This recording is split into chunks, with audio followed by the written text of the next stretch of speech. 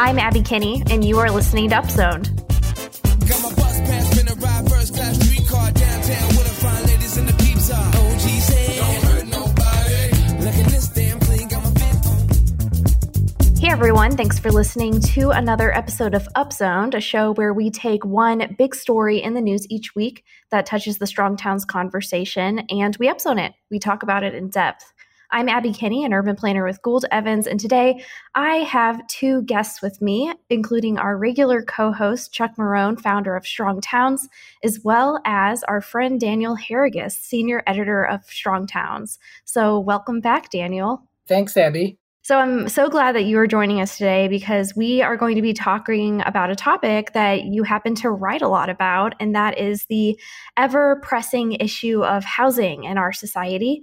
I know that both of you probably have very nuanced and yet perhaps somewhat differing perspectives on what the right path forward is, and so I'm really looking forward to hearing your thoughts on this.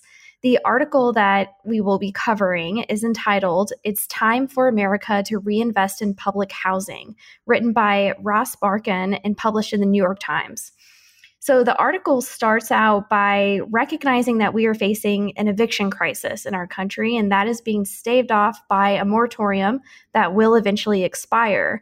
With very limited public housing options, there's a possibility that increased evictions could lead to even more homeless residents in our cities.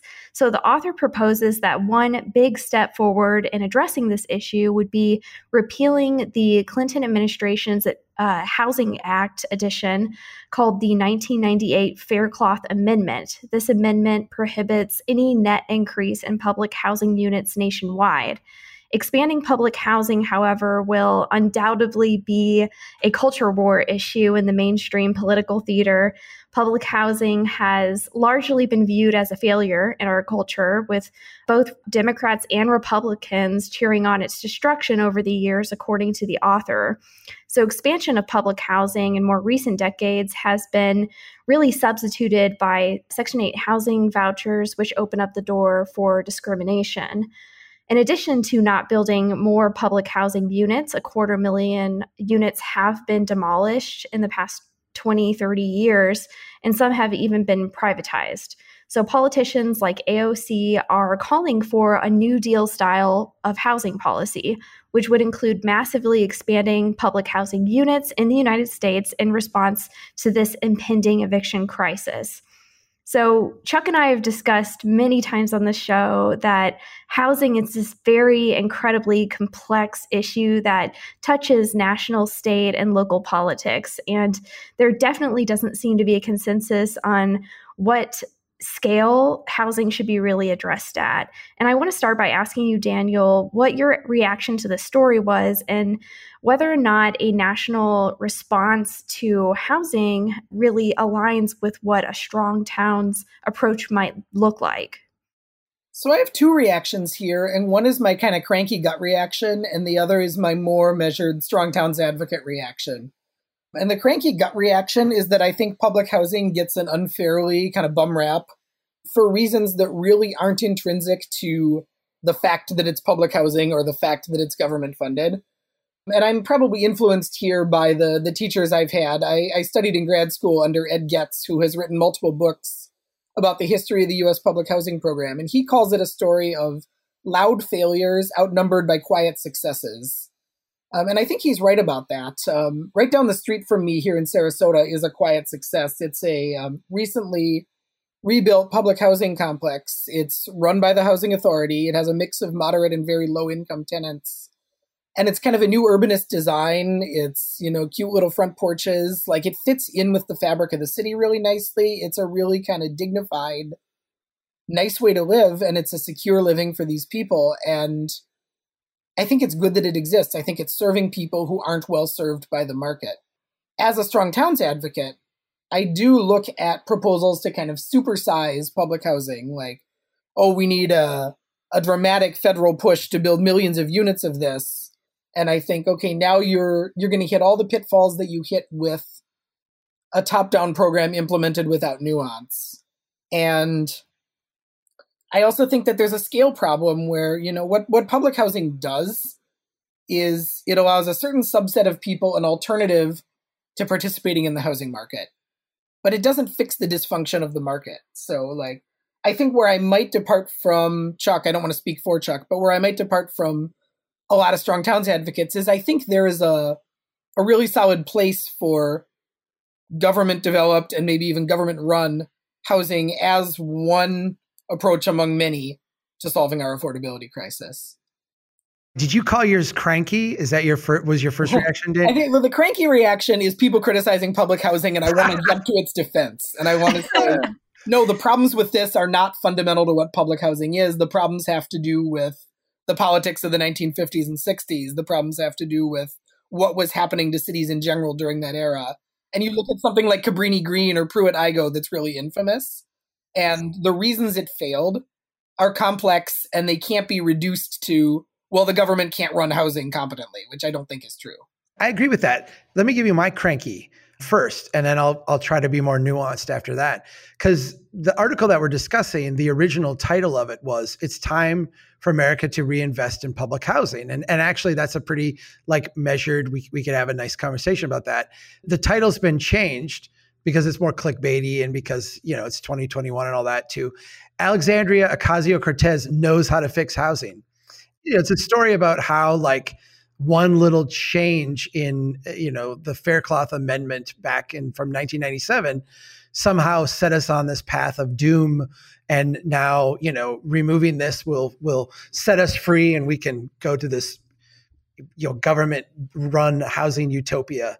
I get cranky because I do feel like the conversation we have is the one that Daniel describes. I mean, I had Ed Getz in graduate school as well. The idea of many loud failures, interspersed with some quiet successes, I think it is a byproduct of the idea that we should have these big approaches. It's almost like the argument is, well, the big approach wasn't done right. I think if we look back to the 1997 Faircloth Amendment, I think it's important to understand the period of time that we were in and what was wrong with that period of time to properly understand this amendment. I mean, the idea was if we could create these innovative housing products like mortgage-backed securities which were created in the early 80s, but we could really expand them with really advanced levels of securitization. We could create all kinds of liquidity in the housing market, inject all kinds of money into, we could encourage people to take things like home equity loans to be able to buy cars and vacations and stuff, because, that would be great for the economy and great for Americans and great for families. We could do all these things and it would be wonderful. And you know what is holding us back is the government is kind of competing with that by creating all this housing. Why would we want people in government housing? Why wouldn't we want them sharing in the American dream? I think we can look back at that and say how ridiculous of a notion this was. I mean, how asinine to think that if we just made everybody's home into a bank and then juiced up, the value of those homes, that somehow this would work out great for the economy. I think you can reject that notion without having to embrace the antithesis of that, which is the government should build large housing complexes and house people. I think getting rid of the Faircloth Amendment, if that's really what this is discussion is about, the idea that housing, government-owned housing should be a static number, regardless of what happens in the market, regardless of what happens to the population, is just kind of on its face a little bit silly. To put it in the context of, I think, what our general beliefs were at the time about how housing was going to propel our economy to greatness and save us and make us all rich, it looks even more ridiculous. I think that the design of public housing and where it fits into our neighborhoods is an important distinction because it has a lot to do with how we perceive public housing. I actually live adjacent to a public housing project, and they were designed as townhomes, and they're pretty appealing. I wouldn't say that they're perfectly successful, but I think that they're better than what you would typically think of as public housing. There's also lots of projects in my area that are mixed income, and they're designed in a way that is very appealing. The article has this line where they state that the primary problem with public housing was that the government didn't provide enough funds to maintain the buildings and allow tenants to live with dignity. And I think that the design of these types of projects are related to whether or not tenants are living with dignity. If there are these brutalist hellscapes that are totally separated from surrounding contexts and neighborhoods and communities, that really creates a psychological effect for people living there. It degrades your personal sense of dignity and connection to the surrounding community and sense of being a citizen. And there's this great point to be made about how public housing is actually designed. And I was recently assisting on this technical assistant panel that was hosted by the Urban Land Institute, and we were talking about ideas around how public housing could be mixed into larger neighborhood contexts. And many of our panelists did express that public housing really can't take on this brutalist design that we often associate it with. There's conversations in a lot of housing circles talking about scaling up public housing and where it should go. There's been, controversy and political angst around, that public housing is going to come to your suburb and blah, blah, blah. 2020, I feel like, was dominated with this type of rhetoric. And I'm actually very skeptical about why you would want to locate public housing in a context that would require a personal vehicle. If someone is living in public housing, the last thing that they need is a car bill, and that would be just as expensive as the cost of housing. And it makes me think of the Center for Neighborhood Technology that has developed this H+T housing transportation index that maps out how much of people's income is spent on housing and transportation combined. And this is a very important insight when we're thinking about where public housing would be expanded, because most people in many areas are spending upwards of half of their income on housing and transportation just in the general market. So I think of these existing public housing projects, I don't see why we wouldn't just reinvest in public housing where it currently is and potentially scale it up to the next increment and add more units that way. So can I make a flaming statement and then allow Daniel to tell everybody why I'm wrong? Should I? Public housing, to me, I can see where, from a very pragmatic standpoint, like dealing with the issue in front of us, that public housing, there's a real conversation we need to have about how do we get more housing units in place? And is this the quickest way? Is this the most pragmatic way to do this? But public housing, just in general as a conversation, has always seemed to me to be a little like our healthcare situation. I'll give this to you as like a raw conservative statement. And then again, I'm doing this to allow Daniel the opportunity to knock me down or say where this is a narrow kind of view. In healthcare, the way I would describe our healthcare system is the government, through regulation and incentive, getting together with business to basically make healthcare unaffordable. And then the government stepping in and saying, we can solve this problem we created by just having us run the whole thing.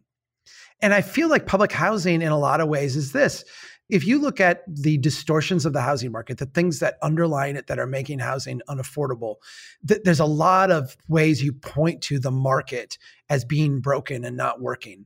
And whether that's a market that has, allowed true criminality in terms of, you go back to 2008 and 2009 and all the things that were done to juice up the market then that have gone unpunished, that were really criminal.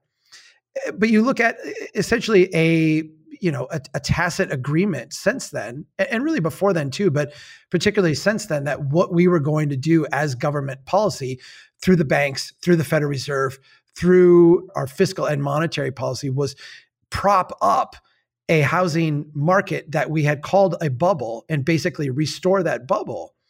And now you have what I think is one of the most destructive social policies in modern times to basically price people out of housing and all the other things that come along with that. And now the government steps in and says, hey, we can solve this for you. Why don't you just let us, provide more housing units? Like, I'm sick of getting their help, quite frankly. Daniel, That was me with my, closest rendition to a flaming conservative. I hope you will give the opposite viewpoint. That wasn't really very flaming. I expected more from you, Chuck. That was pretty measured. I think you make a good point about, we've got this really convoluted system, and healthcare is like this too, where we have a bunch of pieces of it that are kind of kludges that were developed at one point or another, and a lot of them are working at cross purposes. And the existing way that we build subsidized housing for low-income Americans is absolutely like that. I mean, the biggest housing program right now is run by the IRS, not even by HUD. It's the low-income housing tax credit, and it's this incredibly complicated way of kind of, you're almost laundering housing through, these big investors who are going to finance such and such number of low-income communities. Like it's a weird, no one would starting from the ground up would rationally design the system that we have now. And so I think that is where a lot of the appeal comes, to just say, well, public housing sounds so simple by comparison. The government's going to build it. They're going to operate it. We're going to adequately fund it. Like, it can't be worse than the mess we have now. And I get the appeal of that. And yet at the same time, I think you're completely right. There is a fundamental dysfunction in the market. I consider myself pretty left politically, but I part from some of my maybe more top-down or more statist left-wing friends on a basic question of all else being equal, do we think, what percent of the population would we like to have living in social housing? 10, 20, 30, 40? Why wouldn't we rather have a market that functions well and that delivers abundant housing of a kind that allows people to live a good life in a prosperous place, so that most people get by just fine on that system? And then we're going to intervene. We're going to do something for those who the market isn't serving, but it should be a small percentage. Public housing it isn't going to, alone, it's not going to be the flagship policy that's going to get us there. I do think there are some good reasons for the government to be a housing developer. And I think there are some really good reasons for public housing to be part of the mix. But it shouldn't be the flagship part of our housing policy agenda, because it doesn't actually address the dysfunction. So, Chuck, if you wanted me to completely disagree with you, I don't think I delivered that. Well, as usual, you're also very measured. So I agree with what Daniel just said. I mean, I do think that is I can see a role for the government building housing and the government actually being involved in it. But if I try to draw what the inspiration of the Fairchild Amendment was in 1997, it is an underlying notion or agreement that public housing should be transitional. And if it's not transitional, if it's not something that we can eventually move people up and through, we're losing part of the mobility of America. And that should tell us that something else is broken in the system, not just merely that there's not enough housing. Exactly. And it's unfortunate that you guys are so measured, because I was expecting a fight today. So good for you guys. Combative if you want. I don't think that anybody's going to take the bait. But, I don't think you understand, though. This is two Minnesotans fighting. This is what it sounds like. Oh, this is what it sounds like. Of course. Yeah. This must be what it sounds like for Canadians to be fighting too, huh? There is a case I'd like to make for maybe more aggressive government involvement in this realm, and I'd be curious to hear Chuck respond to it, if I may, Abby. Yes, please. The case here that I see, so there are a couple of reasons you would want the government to be a housing developer at a substantial scale, and one is serving people who the market doesn't serve.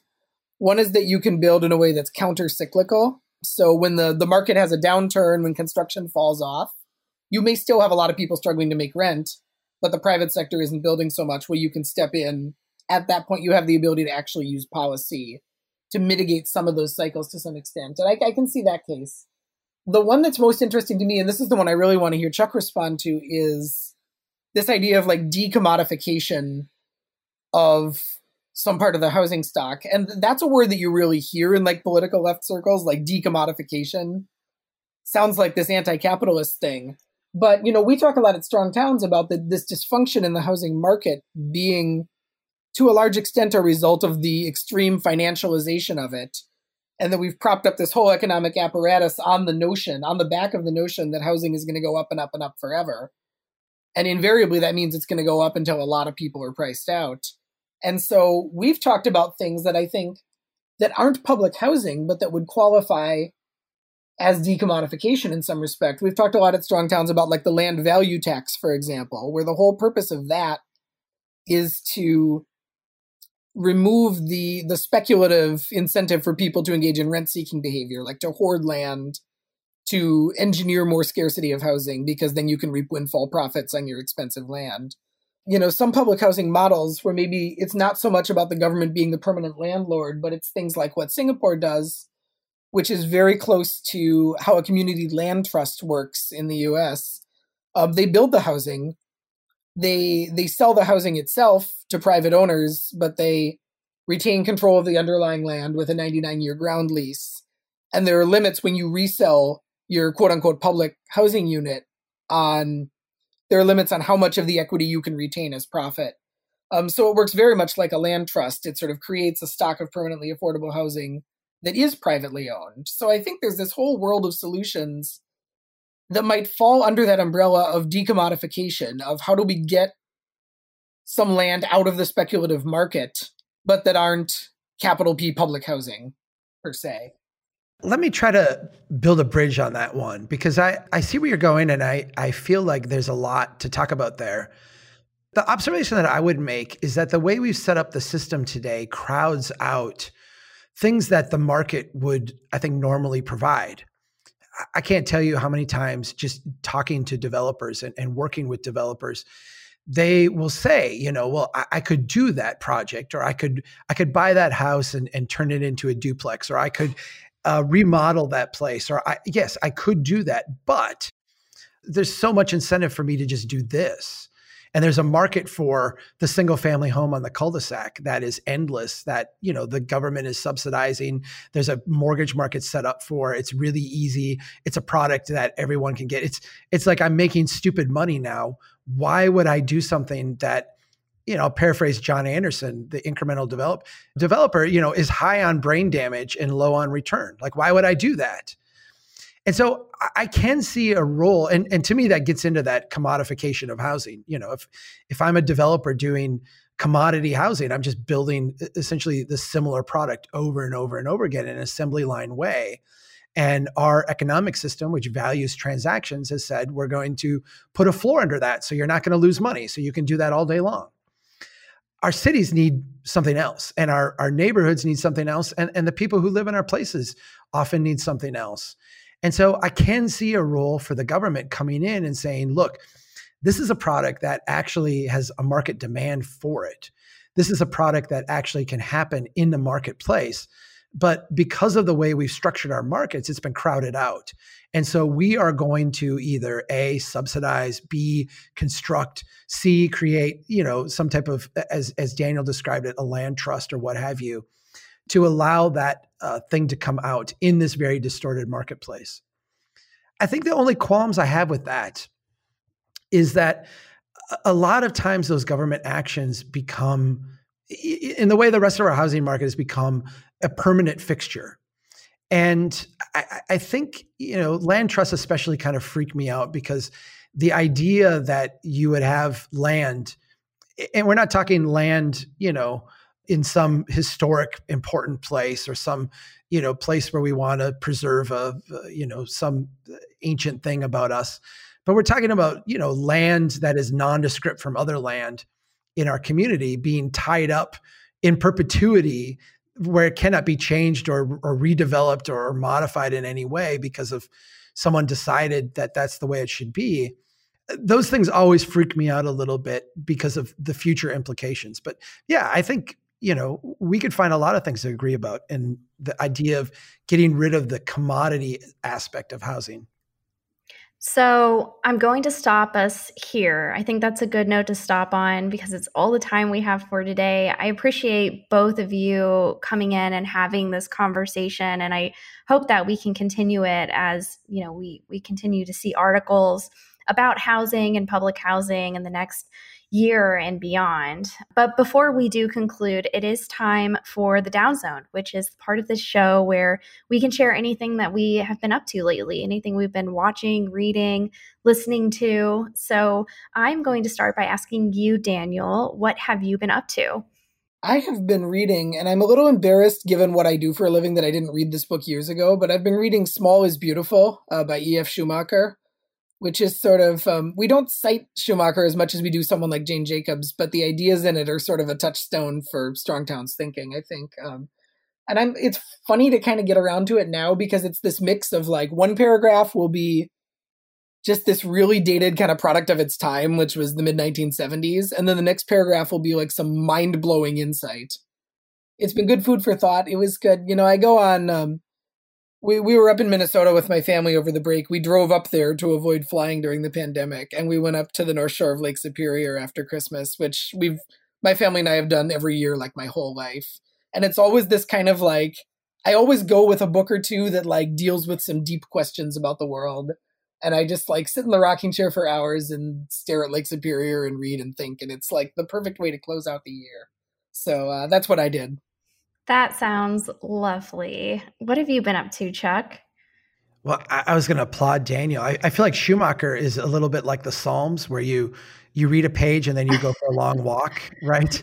And think about the implications.